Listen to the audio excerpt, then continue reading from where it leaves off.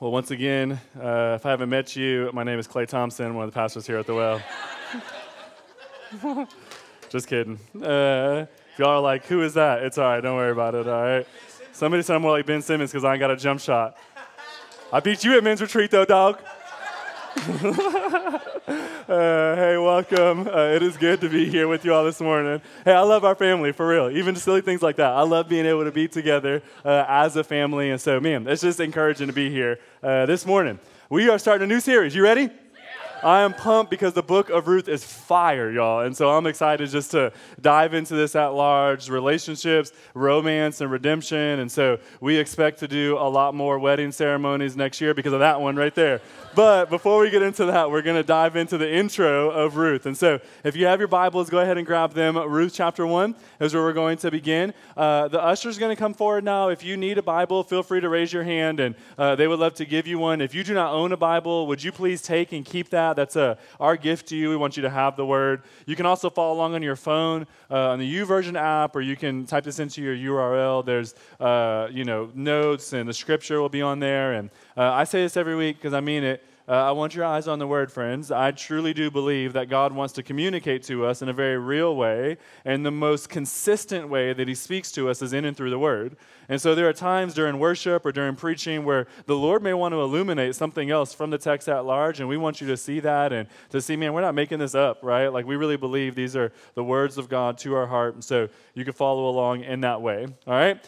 A little bit of background on Ruth so that we know what's happening before we dive into this text at large. This sermon series and the story at large mainly focuses on Ruth, but it also kind of sub-themes into Boaz and also Naomi. Boaz will be Ruth's soon-to-be husband, and Naomi is her mother-in-law. And so I would actually encourage you, if you want something to read right now in your devotional time, that you would actually read the book of Ruth. I think it's really powerful, and it will really aid in a lot of ways to the sermon, as you know, the story at large, and even to our community groups as we discuss this story. It will help aid us in a lot of ways. But Ruth was highlighting the simple family a couple of generations before the mighty, mighty King David.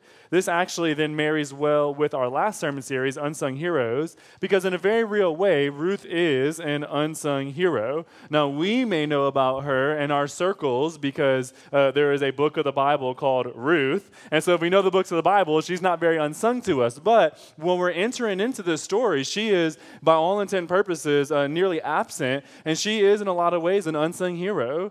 But through her faithfulness to God and to what God is calling her to do, she gets written into the story of God and becomes the future grandmother of King David, which means she's the future grandmother of Jesus Christ himself. And so her faithfulness, even though she may not be known, or she's even a non-Israelite, she is a Moabite, but her faithfulness wrote her into the story of God, and God blessed her mightily in and through that. And so today what we'll be doing is we'll be doing a ton of background work in this series at large, and we'll be covering a lot today, only a couple of verses though, so we can kind of have a context and a picture at large for what God is doing in and through this book. But we'll also be focusing on the theme of suffering and how God is present in the midst of suffering. Before we see redemption, before we see romance even, before we even see true relationship, we get thrust into the story of a time of suffering, and a lot of us may be in the middle of a season of suffering, and so this is very, very prevalent and present for us and in our lives. And so Ruth chapter 1 is where we're going to be, and we're going to pick it up here right at the start in verse 1. It says, "In the days when the judges ruled, there was a famine in the land. And a man of Bethlehem in Judah went to sojourn in the country of Moab, he and his wife and his 2 sons. The name of the man was Elimelech, and the name of his wife Naomi, and the name of his 2 sons were Mahlon and Chilion. They were Ephrathites from Bethlehem in Judah. They went into the country of Moab and remained there. Now, there's tons of work to actually do even in those two verses because the author is very, very, very poetic, actually, and is stating a lot of things that may not be naturally understandable to us, but he's doing it in a very beautiful, both theological, which just means like spiritual, and also poetic way. Firstly, there's a date stamp in here. It says in the time of the judges, okay? Now, this isn't merely a date stamp. It's not like saying 7 years ago, right? There was a wee little man from the town of Bethlehem. That rhymed, and that was pretty good, all right? But that's not what it's saying, okay? There are actually theological implications of this. The days of the judges were, in a lot of ways, be like us saying, hey, in the time of the Wild Wild West, right? And not like Will Smith's Wild Wild West either, right? Like the real Wild Wild West, okay? It's saying, hey, there is this chaotic time that they are in. In fact, if you look at the verse that precedes Ruth chapter 1, verse 1, is Judges chapter 21, verse 5. And the way the book of Judges ends, before we get into Ruth, it says, in those days, there was no king in Israel. Everyone did what was right in his own eyes. Everyone was doing what was right in their own eyes. They were making up their own law. They were establishing their own order, right? They were like, nah, whatever, I do what I want. Right? This is what they were thinking and how they were acting. And so this immediately becomes prevalent for us because we live in a time that's a lot like that, do we not? Where everybody kind of does what's right in their own eyes. And there's no real care for God or what he says or for the law of the Lord, the scriptures. We don't believe that they are powerful or they're just kind of old fairy tale. They don't have meaning in our life. Or in a lot of ways, there's even a disregard for, at times, the law of the land or whatever it may be. And everybody's doing what's right in their own eyes. And it's hard for us to be believers in the midst of that and to live faithfully to our God often because when people are doing what is right in their own eyes and when we are trying to submit to God, there's even disdain or scorn even at times for that. And this is what Ruth and the story of Ruth is set in a lot of ways. Everyone does what's right. They have a hard time listening to God, following his law. Now, once again, this is not just a statement, but it says there was a famine in the land. This is likely because of Deuteronomy chapter 28, where God promises that if they obey him and they follow him, there will be blessing for their obedience. But if they disobey him and they run away from God, then there's going to be famine in the land. Israel is doing whatever they want. There's no one that is kind of actively trying to guide them toward God. There's no prophet. There's no king in the land at the time. There's not even a faithful priest. And so people are just doing whatever they want to do. And so they're rejecting him. And in this rejection, it is actually bringing pain, not just to their lives, but to the land at large holistically. When we reject God and when we do what is right in our own eyes, it may indeed, friends, bring temporary pleasure, but we can be assured that it will always bring pain on the back end. This is what we are seeing. A consistent rejection of God over and over throughout the years is bringing more and more pain into this country at large until there's really no more thought of God in a lot of ways. And we can be assured of this family that God is trying to use the famine in a way to actually turn their hearts back toward God, for that's what Deuteronomy 28 promises, that God's famine is not like a spanking in a way where he is just punishing them, but in reality, he's trying to reveal to them what's actually going on in their hearts and turn their hearts back toward God. The physical realities of a famine are actually introducing the spiritual realities of what's happening in their hearts. And this is true throughout the book at large. The physical reality as before us, the author's trying to actually show us a spiritual reality underneath it all. One important point that we need to think through right away is that our sin does not just hurt us in the long run, but it actually hurts those around us in the long run as well. There is no sin that is private sin. For all sin will have negative consequence to the people around at large. You think about many people here in Israel at the time, they may have been trying to be faithful to God, but because the nation at large was rejecting God, then the nation at large was hit with the famine, including some of the faithful people that are in the midst of it. Friends, your sin does not just affect you, but it actually affects everyone around you. You say, well, no one knows about it. Well, you may not have as much intimacy with God, and God may be trying to use you to build up and encourage my life. But because you're not connecting deeply with God now, there's an inability for you to even minister into my life. And so even if there's not consequence or a negative ramification or repercussion, it's not a sin against someone else, it still impacts us all. for we need each other to be building each other up. And we are built up most when we are closely connected to God. And here we see a group of people that aren't very closely connected. We get introduced to a family in the middle of this situation. In fact, the man from Bethlehem, Elimelech, chose to go to a foreign land to find food.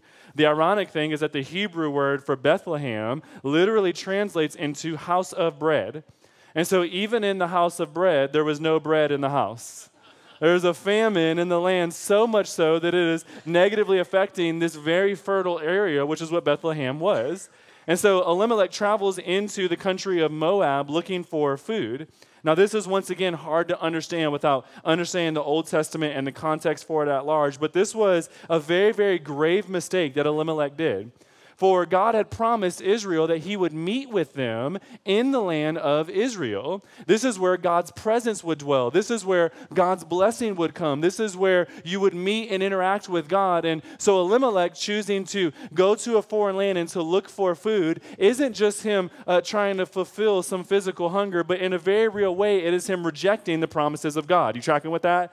And so it'd be really similar to if we said, you know what, I'm done with church, I'm not going to church anymore, I'm through with this. You may not necessarily be rejecting God, but God made it very clear that his presence dwells amongst his people as they gather together. And so as you are leaving the community of the church and the community of saints and people that are able to speak truth and build you up in love in a very real way, you may be leaving that close connection, the intimacy that God longs to have with you. And so Elimelech may not be a non-believer. He may believe in God, but in a very real way, he's kind of rejecting God and choosing to go his own way. And so in a very real way, we see him kind of leaving God, in a sense. It's him saying that he didn't trust God anymore. He doesn't trust God to provide. There's a famine in the land, and instead he runs off and goes somewhere else. See, God often would bring that famine, Deuteronomy 28 would tell us, to test their faith and to show people what their faith was really made out of, which for Elimelech, it was nothing. His faith was absent. As trouble came, his knee-jerk reaction, rather than trust God and trust in the promises of God, was to trust himself and become his own God. And rather than turning toward God and saying, hey, God, we need you. What's going on? Can we have some relief here, right? He just utterly goes his own way, and he begins to look for himself in his own provision in a lot of ways. I wonder how many of us can relate with that, right? Where when trouble hits, instead of running toward God, we run from God. And instead of looking toward him and asking him who he is and what he's doing, we just kind of try to figure it out ourselves. This was Elimelech's knee-jerk reaction, was to try to figure it out himself, to be his own king in a way, which is ironic because Elimelech's very name means my God is king. And so he had a name that proclaimed the reality of what Israel was supposed to live in, and yet had actions that revealed the exact opposite about his heart. He didn't believe my God is king, he believed I am king. And I wonder once again how many of us can relate. For maybe you've been hesitant to even come into church because there's somebody that bears the name of Christian but has no actions that reveal the reality that they believe that in their hearts. And maybe you got hurt or burned by those very people. Maybe the reason that you have been hesitant toward even coming close to God is because somebody proclaimed with their name, I am a follower of Christ and I believe in him and follow his ways, but lived out with their actions the exact opposite. And this is what Elimelech does. He proclaims with his name, my God is king, but he even lives out the exact opposite in his life. When there's no provision, he runs somewhere else rather than trusting the promises of God. He is the king of his own heart. He does what is right in his own eyes. And there's a possibility that we can relate. Because not only has some of us been hurt by those people, but maybe we are tempted to be those people. We bear the name of Christian, and yet our lives don't really look like we follow Jesus at all. There's no picking up our cross. There's no suffering. There's no following him in a lot of ways. And so this is the reality that we get thrust into right away. This man that bears the name but not the character of what it means to follow Christ. And so like Elimelech, God also calls us to trust in him and to follow him. But instead, Elimelech, he tries and runs and he flees really on the road to nowhere, is what even this sermon title is called, The Road to Nowhere. He's trying to find a way, right? He's running off, but that way is really leading him to nothing, right? He's running off and kind of doing his own thing, and he believes that the grass will be greener on the other side, which is, I know, what a lot of us do, right? Hello, am I preaching to myself? That's what I do, at least, right? I feel like this. And so maybe you're not as convicted as I was by this text, but your boy be ready to run, right? That's why we even sing the song, prone to wander, Lord, I feel it, prone to leave the God that I love. I love my God with all of my heart, and yet my flesh so often tells me that I am the king of my own heart. And when trials and temptation comes, I find the proclivity to run from God rather than to God. And I begin to have a knee-jerk reaction, just like Elimelech, to trust myself and to try to build up my own kingdom in a way. And this is the propensity, I believe, of most of us. I mean, maybe you're just like holy, you're killing it, all right? I'll let you disciple me, okay? But I think in a lot of ways we can relate to Elimelech, right? We may bear the name but act totally different, or we may be running from God holistically at large. And so this is actually what makes Ruth's faith, which we'll look at next week, even that much more significant. For this woman believed in God, despite the very people that she would have learned about this God from, was people who did not really represent the God of Israel's character very well. For Naomi was bitter and angry and not trusting God. Elimelech was gone. His sons clearly followed in his steps in a lot of ways. And yet Ruth's faith blossoms and flourishes in the midst of this, which also gives us a great little nugget, friends, that we cannot blame our lack of faith on somebody else's mistrust or mistreating of us. We need to have our own faith, for oftentimes when a Christian hurts us, we then kind of reject God at large, not realizing that that wasn't God that hurt us, that was his people that hurt us. And I just told you I'm a pretty wretched man, and I'm up here preaching the word right now, right? And so sometimes we can be hurt, but Ruth didn't allow this negative experience to deter her, but rather she clung to God through that, and we'll see found the blessing and the promise of God in that very clinging. But Elimelech here is off in sin. You can even see it in his own journey that he takes. For in verse 1, it says that Elimelech was sojourning there. He went to sojourn. But then in verse 2, we see that he went, and then in verse 2 again, he says that it remained. This is what sin often does in our life too. When we don't trust God, we try to figure it out and try to do our own thing, and then we run off and we choose sin because we look for food somewhere else. God's not providing the food that we need, so we'll find food somewhere else, only to realize 5 years later, how did I end up in this place where I'm at right now? I mean, isn't that half the testimony examples that you heard? That was my life, right? Not trusting God in my youth and kind of running off, doing my own thing, and then 5 years later being like, how am I living in Moab right now, all right? And this is what happened to Elimelech. And so this is our own decisions or sin, not trusting or listening to God. It catches us, and it tries to keep us in a foreign land, keep us away from the promises of God, keep us away from the voice of God, and then turn us, and rather than realize we were the ones that ran away in the first place, it tries to turn us to become bitter against God in the first place, not realizing the whole time God was trying to woo and win their hearts back to him, as we'll see in a moment.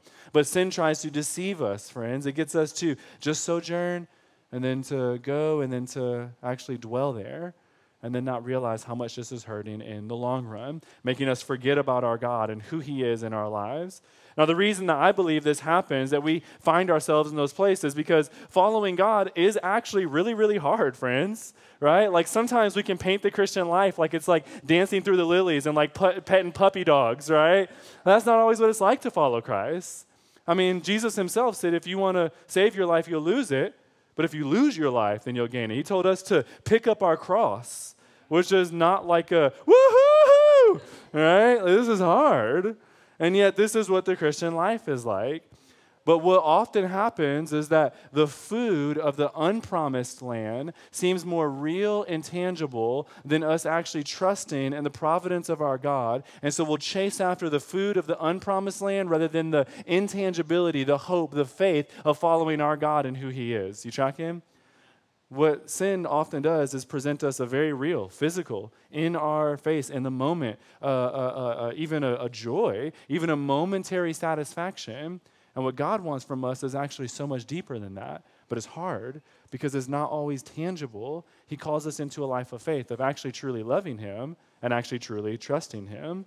And so the food then is what they're looking for, right? There's a famine in that land, which once again, just to put us in that context, like think about what that means at that time in that country. There was a famine in the land, right? I mean, shoot, we freak out over the Austin water boil crisis, right?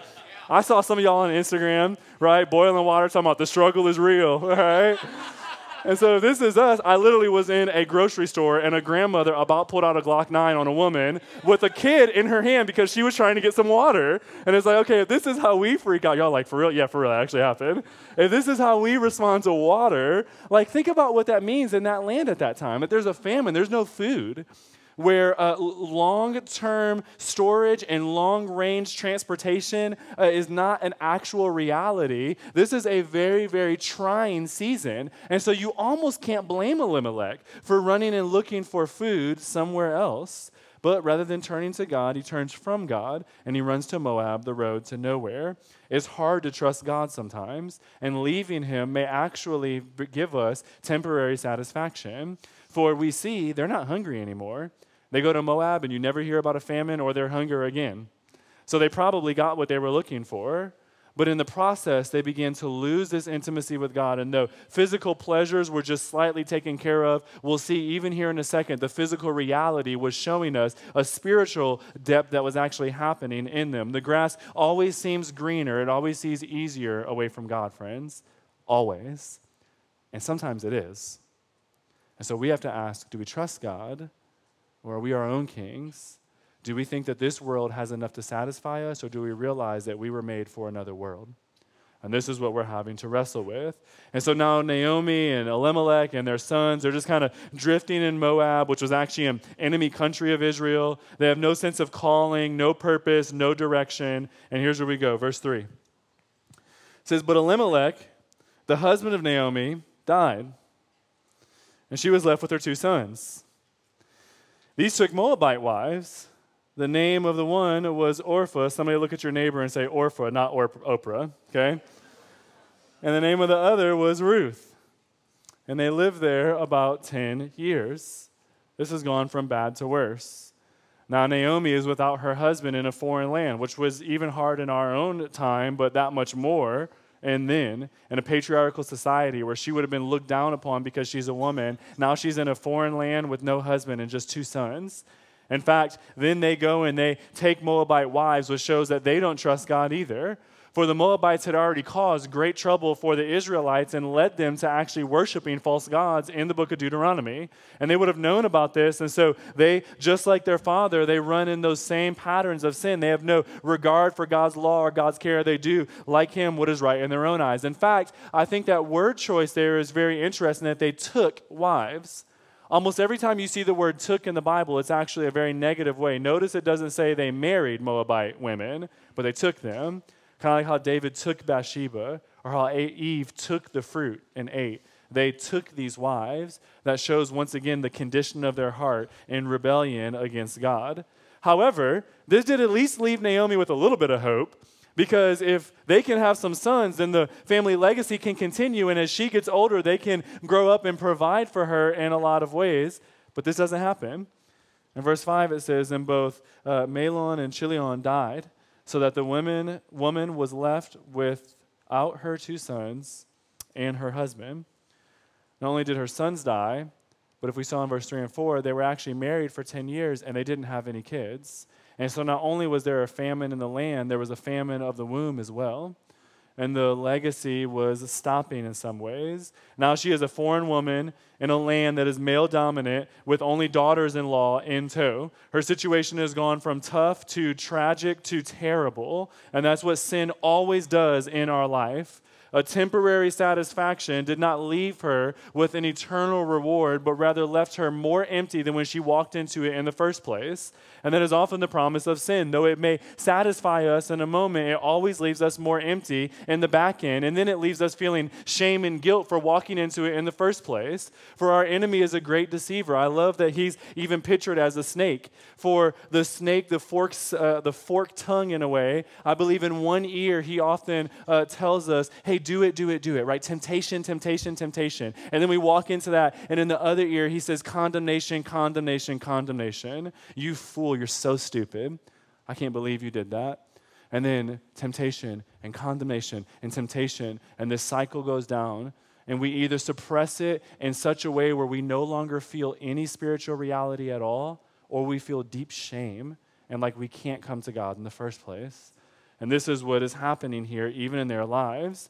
Now, you got to believe that Naomi was probably angry at God, right? I mean, I probably would have been. In fact, in next week, we'll see in verse 20, she actually changes her name from Naomi to Mara, which means bitter. So she's mad at the Lord, right? It's like, don't call me Naomi, call me bitter, right? And Ruth somehow clings to her, even more of her faith. But Naomi didn't realize that this was actually a result of her own sin.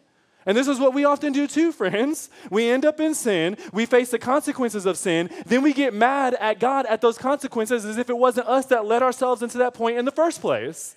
And this is what Naomi is doing, angry at God for the place that she's in. And instead of running back to God, now she runs from God and is bitter and rejects her own consequences in a way. When things go from bad to worse, whether it is because of a famine that's just happening around us or it's a result of our own sin, we have to begin to ask ourselves, do we get frustrated and angry with God? Is the disposition of our heart, where are you now, God? Huh? Is that the disposition of our hearts? I mean, gosh, I feel my heart do that. It is for me. My natural inclination is not to be like the hero Ruth in this story. It's to be like Elimelech and Naomi and go, God, where are you at? Right? I'm serving you. Why am I suffering like this? I mean, y'all, even in the tiniest of ways, right? Like I walked outside this morning and I was like a little bit early and I was like, y'all, I'm about to go to Houndstooth and get myself a latte before I come up in here and be feeling all good, right? And I walked out and I had a flat tire. And I was like, oh, right? And it's so easy, right? And just that little bit, right? Like I'm not sitting here cussing out God at that moment, but I was like, come on, Lord, you couldn't wait till Monday to do this, right? And I feel myself, if I can feel myself doing that with something as simple as a flat tire, what about when true suffering comes in my life? What's my disposition? What is our disposition? This is what we have to ask. And so rather than trying to seek a remedy from God, they run from God. Rather than going to God, they run from him. And they seek their own remedy in some way. It's easy, like Adam and Eve, to try to cover up our shame and our guilt when we find ourselves feeling a little bit far from God. And we try to hide in the bush. And rather than going toward him, we go away from him. And we see this in their lives. And so whether we right now are suffering because of our own sin and our own consequences, or maybe we're just suffering because the world around us is a broken place, friends, and maybe even this famine is a way of God trying to draw out our hearts, we have to ask ourselves, what is our disposition in the midst of this suffering? Suffering for us is very, very hard to stomach because we often care more about our own physical lives than we do our spiritual souls. And this is what often traps us. And sometimes God may be using this physical suffering to work within you spiritual beauty, but we don't think about this or even desire it fully, and so we detest God because of the physical suffering and ask, where is he in the midst of all of it? In fact, Matt Chandler, who is a pastor up in Dallas and the president of one of our associations, Acts 29, he says this, comfort is the God of our generation. So suffering is seen as a problem to be solved, not a providence from God. Shoot. This then often leads us, friends, into more and more bitterness, right? When our comfort gets taken away, we get mad at God. And what is that revealing about our faith? That it's a little bit more absent than we thought, that comfort is our God rather than God being our God. And this is what suffering does. And so whether it's because of our own sin and the consequence of our sin, or whether it's God's gracious providence to show us we're not as deep in him as we probably desire to be, suffering often exposes something so much deeper than what's happening in our hearts. In fact, I love what Tabidi Anyabwile said. He's a pastor and a blogger and an author, how our hearts should be towards suffering. He says, when suffering comes, say to it, hello, my dear friend. Produce in me the works God has designed for you to do and bring me into greater glory. I prayed that prayer once in my life, and I regretted it and never prayed it again. Right? Like, that's just a hard prayer to pray.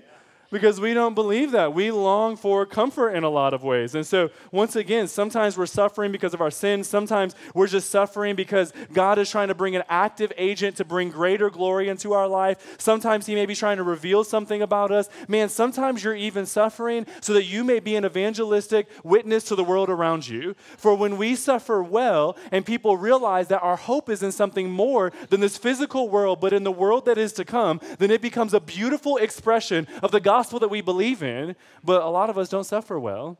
In fact, you even see Ruth next week. She is suffering well, and this begins to be a witness to all of Israel and to even her soon-to-be husband, Boaz, as he sees her suffering well. It stirs up his heart for her, but gosh, it's hard to suffer well when our God is comfort in a lot of ways.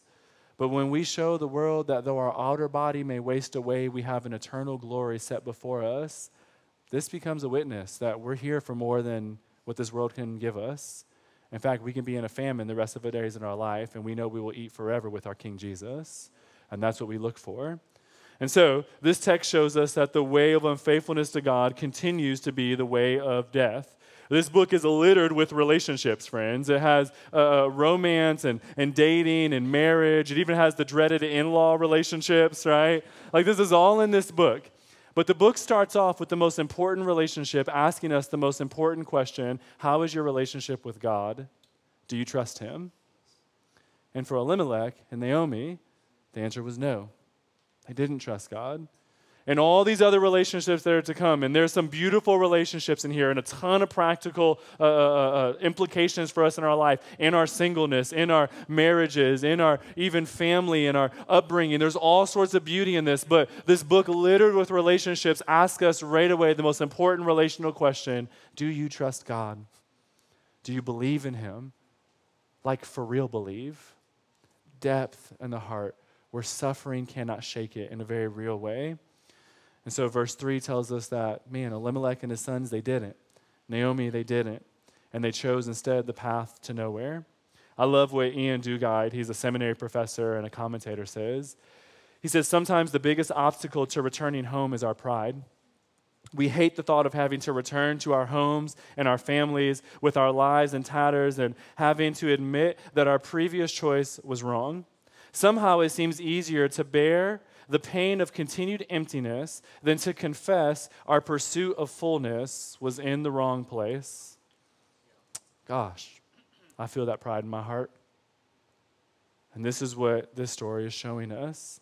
And so suffering is real. I know it. I see it.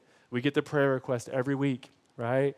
And I know a lot of us, we're not suffering because we're in direct sin. We're just suffering because the world around us is pressing us and cutting us up with the thorns and thistles that happen because of the fall. But are we still trusting God and believing him? Even in the midst of that, what does suffering expose about who we are and where we are in our faith with God? Do we trust him? Or is comfort our idol? Suffering is trying to prove something within this in a lot of ways. And so I know this is a heavy topic, friends, right? Nobody's like, suffering, woohoo! Let's talk about this for the next 10 weeks, all right? It's hard, I know it, but it's important because all of us are going to go through it. And whether it's right now or in the future, it's going to expose something about our hearts. And we have to ask, what is it bringing out? And whatever that is bringing out, are we going to then run to God, either in confession of our sin or coming back to him where true wholeness is had, or will we run from God? Will we drink from the river, right? Or will we go try to find another river, fearing the lion that's standing there that's actually going to protect us in the long run? And so you will not feel the weight of redemption in this book, friends, until you feel the weight of suffering that besets it. And you will often not feel the weight of redemption in your own lives until you feel the weight of suffering that comes because of the sin of this world and even of our own hearts. Jesus will not be as beautiful for you if you think you don't really need him that much. But the more we realize that we need him, and the more we realize that the suffering of this world may be the result of our sin and the sin of everyone around us, and then when we realize that Jesus yet loves us still, that we can sing, oh, the never-ending, right, reckless love of God. It chases me down, fights till I'm found. It leaves the 99. We are singing about a God who is after you no matter what. And when you feel the weight of suffering and the weight of our sin and the weight of the brokenness in our world, then you realize the weight of glory of our God that longs to bring you into the family family of God and actually alleviate you from all suffering, friends. For here's the beautiful part of this whole text at large. See, Elimelech, he was running around trying to find his own way and trying to make his own path in a lot of ways. We see that he was there for multiple years and God was patient with him. He didn't die, right? God was waiting for him to return. And then when he died, his sons, God was patient with them, waiting 10 years for them to come back to God, and yet they didn't either. And now Naomi is left, and God is still patient, and he's waiting for her to come back, and she does indeed come back. And she comes back with a foul attitude, right? And yet, and still, God still welcomes her home. For when we are like the prodigal son, he's not sitting waiting to condemn us, but he's making a feast for us that we can celebrate when we finally come back. And this is what we see happen even in Naomi's life. And so favor doesn't always feel like how you want it to feel like. But your suffering may be God's very tool that shows he actually has favor in your life. And he's trying to win your heart to himself. What often seems like the end of our lives can actually be the very beginning, as we so often hear in our baptism testimonies. What often feels like suffering can actually be God's providential hand turning your heart back to him and exposing what is really there so that he may place himself there, that which will truly satisfy, so that even if you're in the midst of the worst suffering that's ever existed, you have joy that literally cannot be expressed, the New Testament says, because of how much God dwells in you. That's what God longs to give you. Not just food to provide, to be satisfied for a moment, but food that lasts eternally. True comfort. And this is where we realize the even greater character that's hidden behind this story. For I love that the name of God is not explicitly mentioned, and yet we see God's providential hand working behind this. Ruth is a very normal story. There's no miracles, there's no resurrections, there's no healing, there's no voice of God speaking, and yet we see God acting in behind throughout all of it. And we have a hope that this suffering may be trying to point us to this God, and that even in this suffering, we have a God that actually not only is with us, but has actually entered into it for us. Not only is our God present with us, but he has entered into it for us. You see, Elimelech left his home of Bethlehem to go chase the false promises of God, only to end up dying in the end. Jesus left the home of heaven and entered into the famine of Bethlehem, the true and greater bread of life. But Jesus purposely died for us in the end. See, Elimelech died because of his sin, and Jesus died because of our sin. And in a very real way, he helped us when we are in our Elimelech moments. He actually covered over us in a lot of way. God is for your comfort so much, friends, that he would be utterly discomforted on the cross so that you one day will be comforted forever. See, here's the beautiful truth, friends. Your desire for comfort is actually a good and godly desire. You just satisfy it in the wrong way. See, God longs for you to be comforted, for one day there will be no more tear, and there will be no more suffering, and that will be because our great King suffered for us. See, he entered into the suffering that we deserved. We all deserve, like Elimelech, to be dead, and even that much more to face the consequences of our sin. And yet, Jesus Christ comes down in the form of a man and dies on the cross so that we may have life with him, so that the death that was deserved to us will no longer be cast over us. And even though this world may give us some temporary suffering, it promises it is preparing for us an eternal weight of glory that can never be put out. You will be forever comforted in the end if you believe in your God, friends. Do you trust this? Do you believe this? This is what our Jesus is showing us. Elimelech, he left his home because he didn't trust God and went to go build his own kingdom. Jesus left his home because he did trust God and he went to build your kingdom. He's building a place for you right now where moth and rust will not destroy and where you will be comforted forever. They sent themselves into exile and died in the end. Jesus also sent himself into exile, but he died for you in the end so that you will never be sent in exile from God. Do you trust God like this?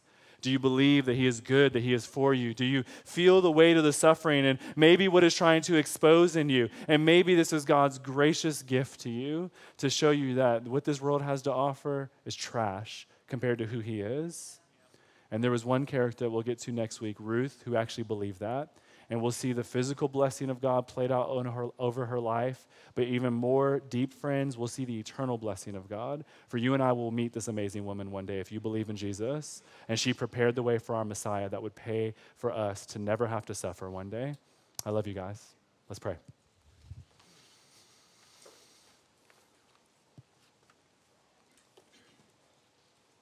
God, I thank you that even when we are running away from home, running to the road to nowhere, You don't leave us, but you're waiting for us to return.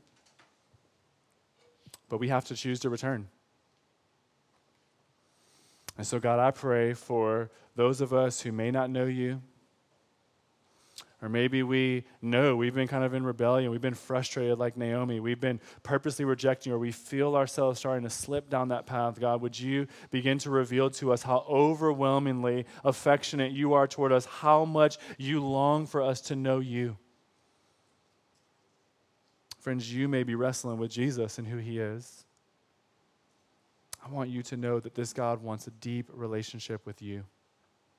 He wants to satisfy your desire to not suffer. And he promised that he will. And even the suffering reveals that we believe in him or we don't. And so even right now, we can enter into that intimacy with Christ by saying, Jesus, I trust you. I trust what you have done for me. I believe in you. And we can enter into that unity with God. You can have a relationship today if you choose to trust him. It seems scandalous. It seems simple. It's because it is. He wanted to make the easiest way possible for you to know him. And yet, the hardest way, faith. And so, God, I pray for those of us who are believers. Would we walk and maintain in you even in the midst of our suffering? God, I pray for every man and woman who has called you their God, you their King, you their Lord. Would they live like that? Would you forgive us when we are like Elimelech? Would you literally, Jesus, put your work inside of our heart that we may live out the works you have called us to? Would you forgive us where we stray? And would you keep every single man and woman in here that calls on your name? Would you sustain them to the end, God? I thank you that before we get into romance, before we get into intimacy and relationship and marriage, that we once again are asked the most important question, how are we with you? And I pray the answer would be for us, we love you, and that despite our suffering, it is well with our souls. We pray this in your very beautiful name. Amen.